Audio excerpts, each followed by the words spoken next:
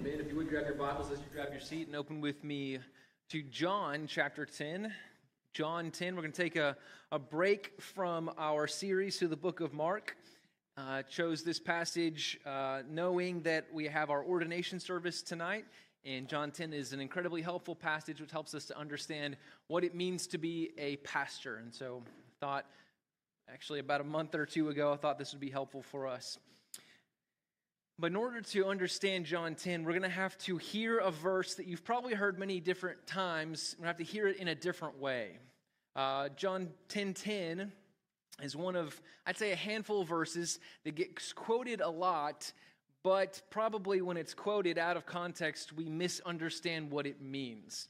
And the issue with that is that once you've heard something wrong one way, it's hard to hear it right another time. And a good example of this is whenever you've been singing a song and you thought you knew the words and you come to find out that you were completely wrong. You've been hearing the lyrics the wrong way the whole time. Anybody guilty of this before? You've been singing a song for years and you're like, wait, the words are what? Are you kidding me? I don't know why, but misheard lyrics just really tickle me. And so I Googled some of the most commonly misheard lyrics. And I've got a couple for you this morning. And for whatever reason, there seems to be a common theme about food in misheard lyrics. I don't know what that's all about, but let me share a couple of these most commonly misheard lyrics. You're going to have to bear with some bad singing just because you can't not sing these songs, all right? Okay, so you're familiar with this song from the band Starship, 1985. We built this city on... Well, you're right. A lot of people think apparently it's sausage rolls. We built this city on sausage rolls. Like, what? What would that even mean? Why would... Okay, I got another one. Good 80s song from the Eurythmics. Sweet dreams are made of cheese, is what some people think. Which makes a little more sense than building a city on sausage rolls, because I'm a pretty big fan of cheese. So, I mean, if that's your idea of a sweet dream, then who am I to disagree? And then this one, it just tickles me so much. It's this Elvis song, 1965. The title of the song is the chorus, and yet people get it wrong, which is Viva Las Vegas, all right? Pretty simple, but people apparently think it's People Love Bagels. That's what they think the chorus, they think Elvis is just singing, People Love Bagels, which is, like I can kind of hear it. But you got to at least have some common sense. Process through this. Would Elvis really decide to dedicate an entire song to just informing people, hey, just so you know, people love bagels? That's probably... Okay, anyway. My point is that sometimes when you've heard it the wrong way, it's hard to hear it the right way. In John 10:10, we can actually throw it up on the screen, is this. The thief comes only to steal and kill and destroy. I came that they may have life and have it abundantly. And if you've heard this verse quoted out of context with the rest of this passage, you've probably been taught that this verse is about Satan, that he's the thief, right? Well, that is probably not the best way to understand this verse. And so who is the thief? What does this verse actually mean? Well, we need to hear it the right way according to the rest of the passage. And we actually, in order to understand John 10, we have to understand what happened in John 9. Jesus was providing a correction to the religious leaders of the day, the Pharisees. We're actually chronologically just about to get here in the book of Mark. So in John, we're just a little bit farther ahead.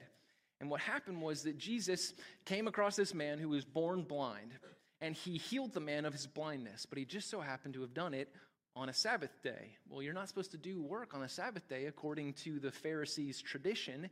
And so they're all offended. They're up in arms. Can't believe you did this, Jesus.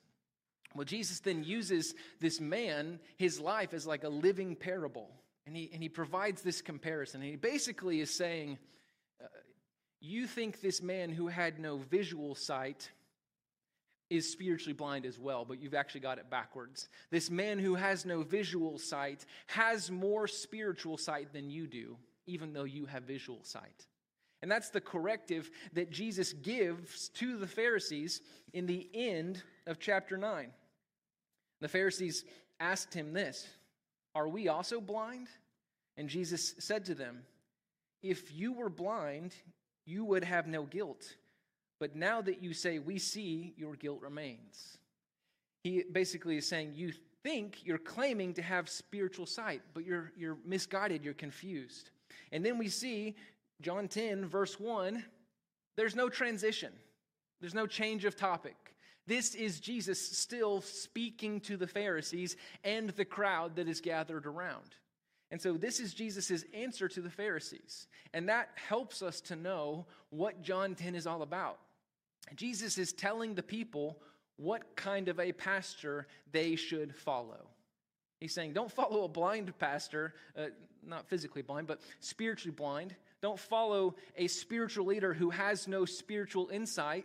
Instead, this is the kind of a spiritual leader that you should follow. And that's what we pick up here in verse 1. Truly, truly, I say to you, he who does not enter the sheepfold by the door, but climbs in another way, that man is a thief and a robber. Okay, so what we're going to see in verses 1 through 6 is that Jesus is going to provide a metaphor that is supposed to communicate a spiritual truth. He's going to use this picture of pastoring or shepherding to help people to know what kind of a spiritual leader they should follow. But what we're going to see in verse 6 is the people don't get it. They don't understand what he's trying to communicate. So then in verses 7 through 15, he unpacks the metaphor for us. So what we're going to do this morning is we're going to walk through verses 1 through 6 and just understand the ancient practice of shepherding so that we can then hear how shepherding teaches us or communicates to us spiritual truths. Because I don't know about you, but I didn't know that much about shepherding. Basically, everything I knew about shepherding, I learned from the movie Babe, the little pig and there's the dogs, and that's not a good picture of shepherding, apparently. There's not a lot of pigs involved. So let's walk through verses 1 through 6, okay? First, we see that there are those who might be in the sheepfold, and they've come there the wrong way. The sheepfold was a walled enclosure, like a pen, you could say, but with walls. The intention was to protect the sheep at night. During the day, they would go out to the pasture to eat, and at night they would go into the sheepfold, the pen, this walled enclosure to keep them safe from wolves and from thieves. And the picture that Jesus says here is that there's a door or a gate, and anybody who comes by the door or by the gate, that is someone who's supposed to be there. But if someone has to climb over the wall, that means they're not supposed to be there. And the assumption is they're up to no good. They're a thief or a robber. You've had this experience yourself when you locked yourself out of your home. Whenever you were then going to your windows or climbing through the dog door, you thought, if somebody sees me, what are they going to assume? They're going to assume I'm a thief or a robber. Why? Because the person who owns the house, they come in through the front door. They don't climb in through the window. Well, this is the same assumption here. The person who owns the sheep, the person who's supposed to be in the sheepfold with the sheep, how do they get there? They come by the door. And someone else who comes in another way is probably up to no good. Verse 2. But he who enters by the door is not a thief or a robber. He's the shepherd of the sheep. He's supposed to be there. Verse 3. To him, the gatekeeper opens. Well, why? Because this guard recognizes the shepherd. And so he allows him to come through the door. More than that, the shepherd is recognized by the sheep as well. The sheep hear his voice, and he calls his own sheep by name and leads them out. When he has brought out all his own, he goes before them, and the sheep follow him, for they know his voice. So here's a big difference between what you're picturing from the movie Babe and what actually happened in ancient Israel in this time, was that shepherds did not use sheepdogs or pigs to drive their sheep where they wanted them to go. In Western shepherding, oftentimes, we want the sheep out of the pen, the dogs will drive them out of the pen. When we want the sheep back in the pen, the dogs will drive them back in the pen. A sheep is wandering off, the dog will go and round that sheep up. That's not what they did in the ancient world in Israel. Instead, the shepherd called to the sheep, knew them individually, personally, and then would lead them where he wanted them to go. It's time to go out to pasture. "Come on, sheep, let's go." And the sheep followed him because they recognized him and knew him personally and intimately. Conversely, in verse 5, we see a stranger they will not follow, but they will flee from him, for they do not know the voice of strangers. So this is the metaphor that Jesus presented, but we see in verse 6, this figure of speech Jesus used with them, but they did not understand what he was saying to them. So the them being both the Pharisees, who he's trying to correct, and the people who are gathered there to listen. He's trying to help them to understand what kind of a pastor should you follow, and they don't get it from this metaphor. And so let's let Jesus explain it himself, looking now at verses 7 and 8. So Jesus again said to them, "Truly, truly, I say to you, I am the door of the sheep. And all who came before me are thieves and robbers, but the sheep did not listen to them." All right, go back to verse 7. Let's look at verse 7. Jesus unpacks the metaphor and he says, "I am the door of the sheep." Meaning, how did this person that is called pastor, shepherd, how did they gain access to the sheep? Did they come in by the door, or did they climb in over the wall? Once they're in the sheepfold and amongst the sheep, maybe you would look at him and go, "That must be the shepherd." And Jesus is saying, be careful of that. Just because they have the title of pastor, just because they seem to be fulfilling that role, that does not mean they are truly a shepherd. Instead, you need to know how they came to that position in order to know if they should be there amongst the sheep in the sheepfold. And those who come by the door are supposed to be there, and those who climbed over the wall are not supposed to be there. They're thieves and robbers. And Jesus said, "I am the door," meaning those who come to the role or the position of pastor through Jesus are the ones that are rightly called pastor or shepherd, and they're supposed to be there. But everybody else is a thief or a robber. They're there for their own purposes, for their own gain, and probably to the detriment of the sheep. Now remember, the sheep are not going to follow a stranger. So if a thief is there to steal the sheep, how's he going to get it out of the sheepfold? He's probably going to have to kill it so he can throw it back over the wall. And so all of this picture, once it's unpacked, it teaches us this, that good shepherds come by the good shepherd. Good shepherds come by the good shepherd, meaning good shepherds, pastors who lead a church. The way that they should come to that position is through the door, through Jesus, the good shepherd. And it's funny how the Holy Spirit kind of works all this stuff out for us. It's amazing how if you're preaching through a book of the Bible, how God is able to sovereignly appoint those passages for those days and what your church is going through. And the same is even for this passage. It's not through the book that we've been going through, but months ago, I thought, hey, pastoral ordination is that night. I'll preach on John 10 that morning. And it'll be helpful for us to understand what's going on with pastoral ordination. Not knowing at that time that we would also have just presented to the church 2 candidates for other pastoral positions. And so we as a church are discerning and trying to figure out, are these the men of God that we need for these pastoral positions? And so I know for certain that the Holy Spirit lined this up months ago because we would be in this decision-making process. We would be trying to discern as a church, very practically, how am I going to vote for these 3 upcoming Greg there's no vote for Greg. You guys already voted on Greg, so he's good.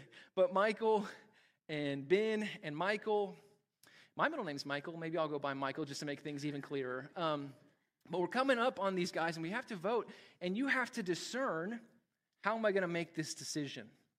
And I'm thankful that the Holy Spirit has lined all this up, because what this passage does, John 10, is it gives us a big picture perspective on what to look for in a pastor. That it would be very easy for us to make this kind of a decision based off of smaller picture things, personal preferences. what we want, what we desire, what we were looking for, what we were thinking, what we had in mind. And what this passage does is it helps us to see not what we want or what we think or what we're looking for in a pastor, but what Jesus looks for in a pastor. That's a much more important standard to look toward. Because personal preferences, it's not that they're unimportant, but they are not the Word of God. And our standards, it's not that they're unimportant, but they aren't Jesus' standards. And in fact, as a pastor, if I were to look to man's standards to try to figure out how I'm going to do my job, I would find myself very confused. Because in my time as a pastor, I've been told things like, hey, when you're preaching, you should dress nicer. You should probably wear a suit because that, shows the dignity of your role. But I've also been told, hey, when you preach, you should probably dress more casually. You're too dressed up because that makes other people feel more comfortable. Okay. And I've also been told things like, hey, when you're preaching, you should try to be funnier, tell more stories, keep people engaged. And I've had people tell me, hey, stop telling so many funny stories. You got to take your job more seriously. This is an important matter. I've been told, hey, you need to preach and your sermons need to be shorter so it's more accessible to the common person. And I've been told, hey, you need to preach longer because we got to really dig into the Word of God. I've been told, hey, when you're a pastor, the way that you live your life, you need to be more of an extrovert. You need to go out into the community. You need to be meeting people every day. I've been told, hey, you need to be more of an introvert. You need to spend your time in the prayer closet and in the study. What do I do? And as we think about it, especially in light of God's Word, we realize that's man's standard. Those are personal preferences. And when Jesus described a pastor, he actually didn't talk about what the guy was wearing as he led the sheep. He didn't talk about how long his sermons were. He didn't actually give direction on any of those things. Instead, he gave us a much bigger picture of idea of what it means to be a faithful shepherd of God's flock. And so if we're going to answer this question, what kind of pastor should you follow? We shouldn't look to personal preferences to answer that question. Instead, we should answer that question with another question. What kind of pastor should you follow?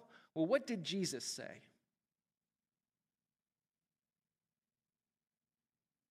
And we could look to several passages to answer that question.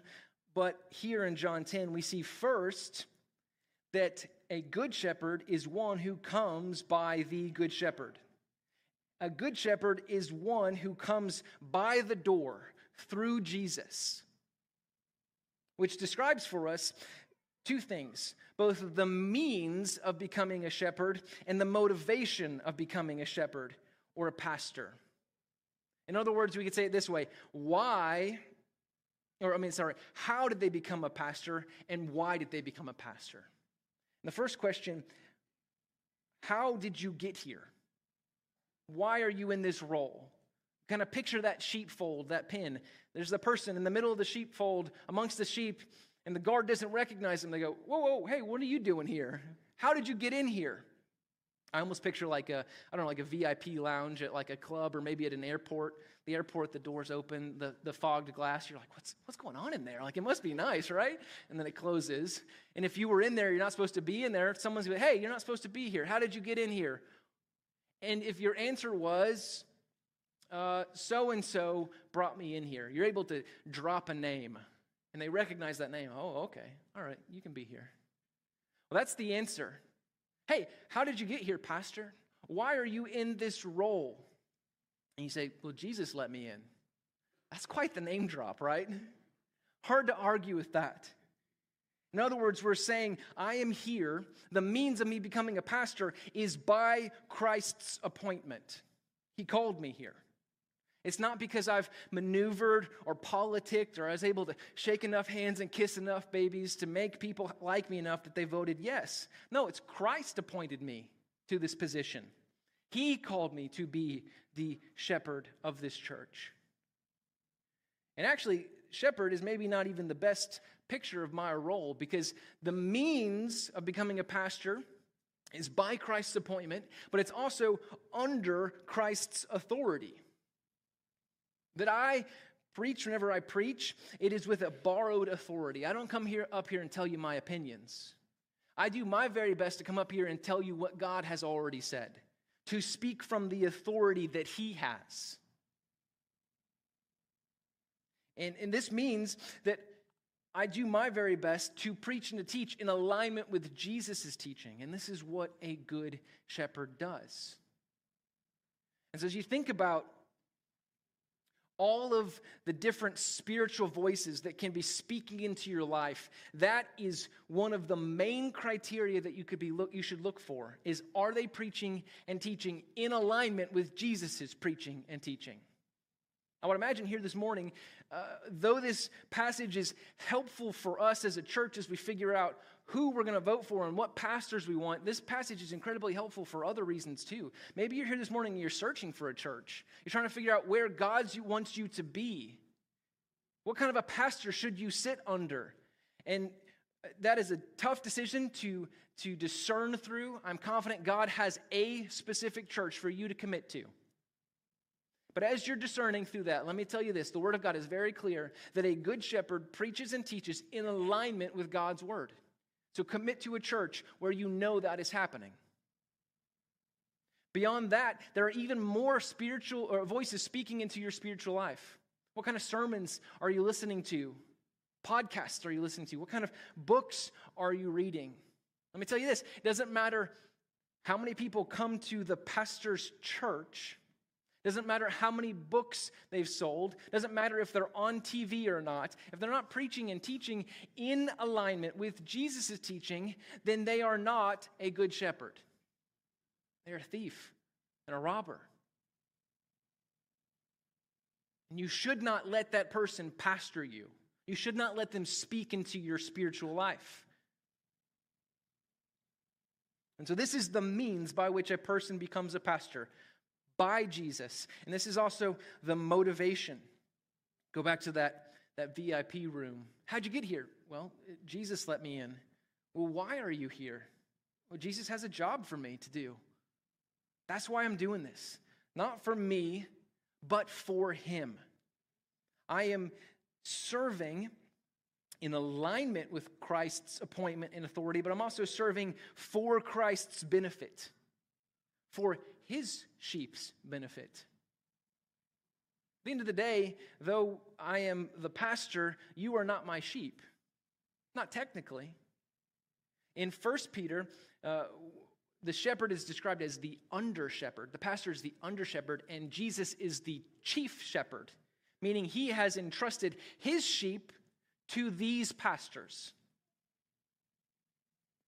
And so I'm not here to build my own kingdom, and a good shepherd does not take the role for the purpose of building his own kingdom. He does it for Jesus' kingdom, for the benefit and the good of Jesus' sheep, in allegiance to Jesus. He calls, and a good shepherd answers that call.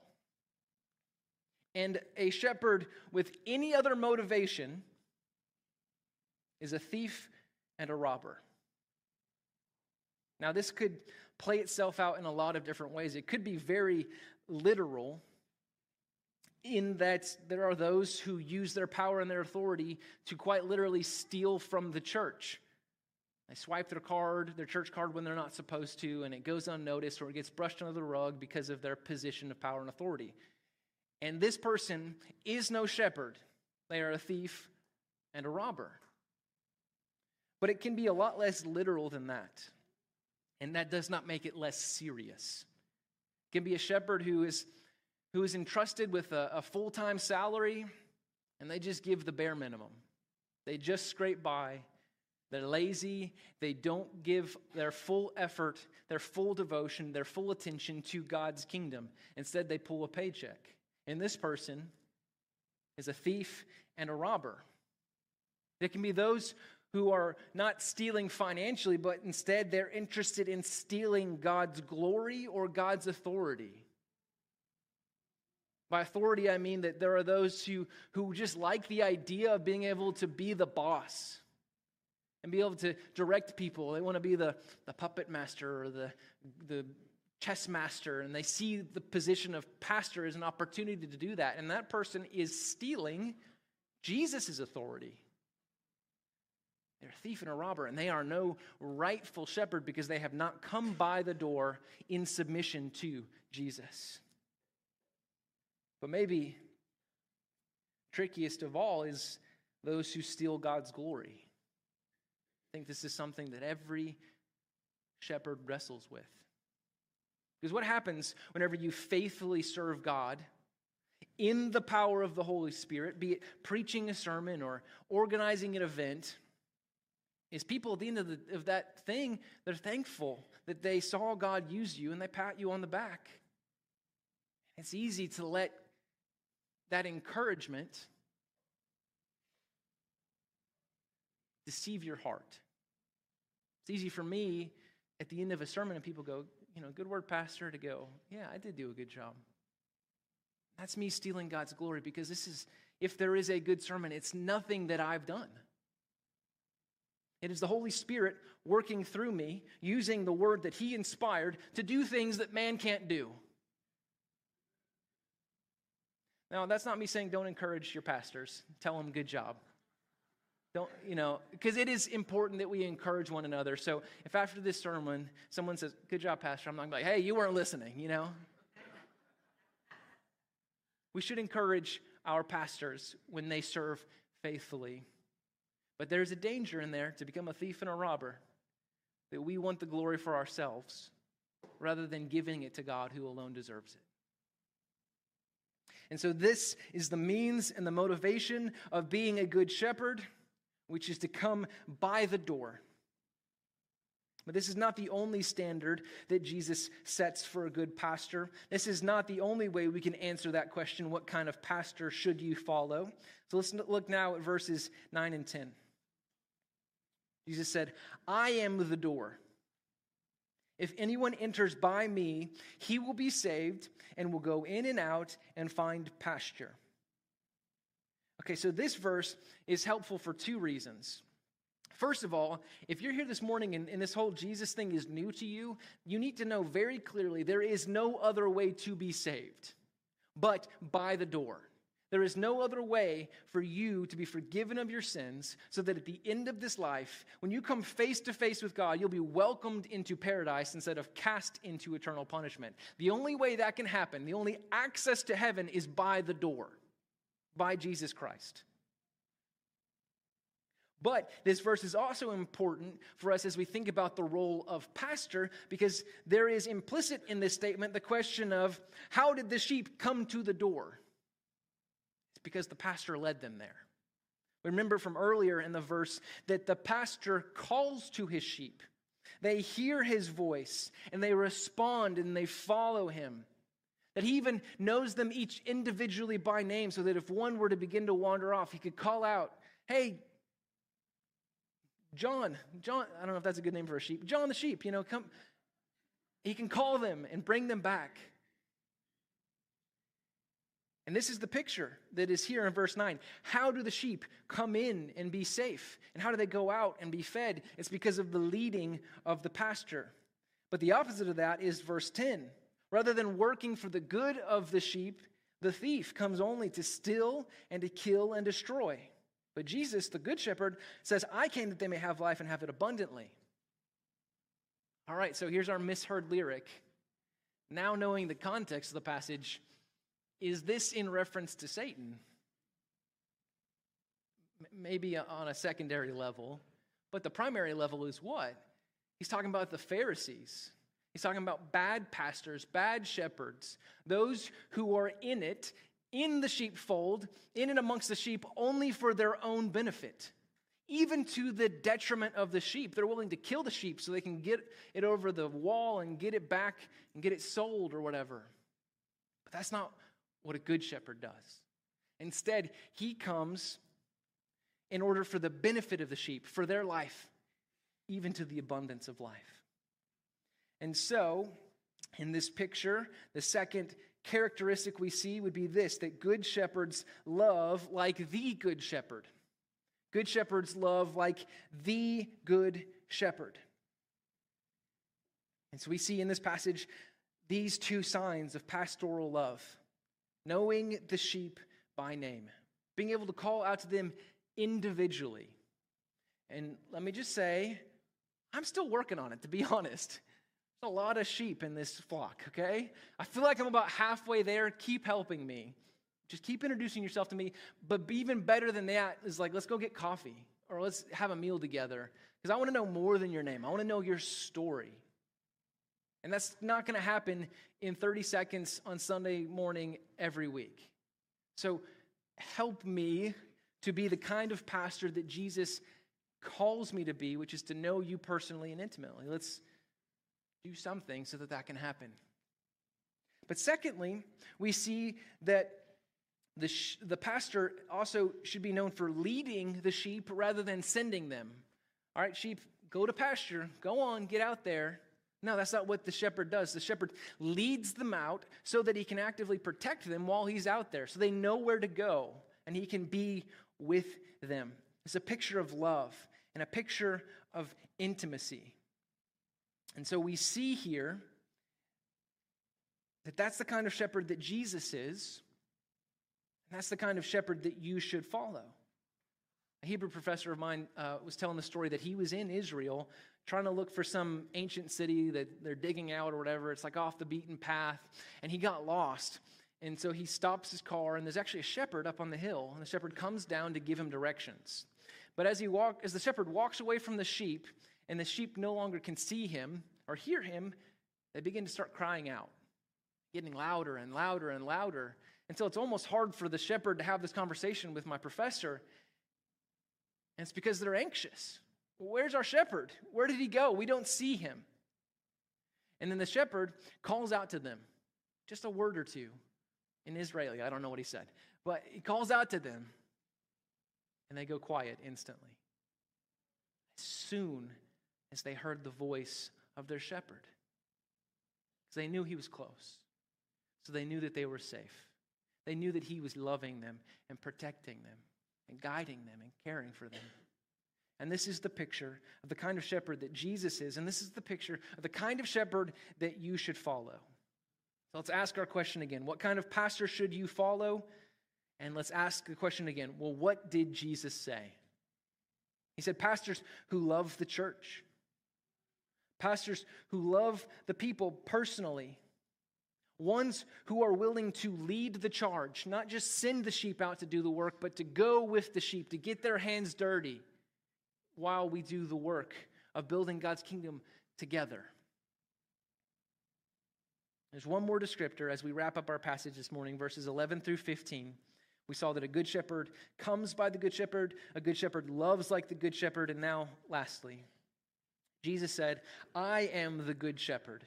So here he turns the metaphor a little bit. First, he's the door, which means that's the avenue or the access of becoming a shepherd. But now he says, also, I am the good shepherd, meaning I am the example or the standard of the perfect shepherd that all other shepherds should look to.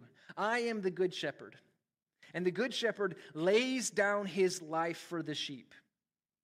He who is a hired hand and not a shepherd, who does not own the sheep, sees the wolf coming and leaves the sheep and flees. And the wolf snatches them and scatters them. He flees because he's a hired hand and cares nothing for the sheep.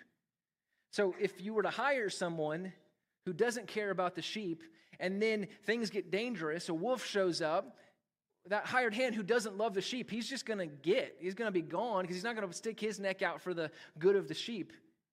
And Jesus is saying that's not a picture of a shepherd. A shepherd is so committed to his flock that he's willing to lay down his life for his flock. Verse 14 and 15. I am the good shepherd. I know my own, and my own know me.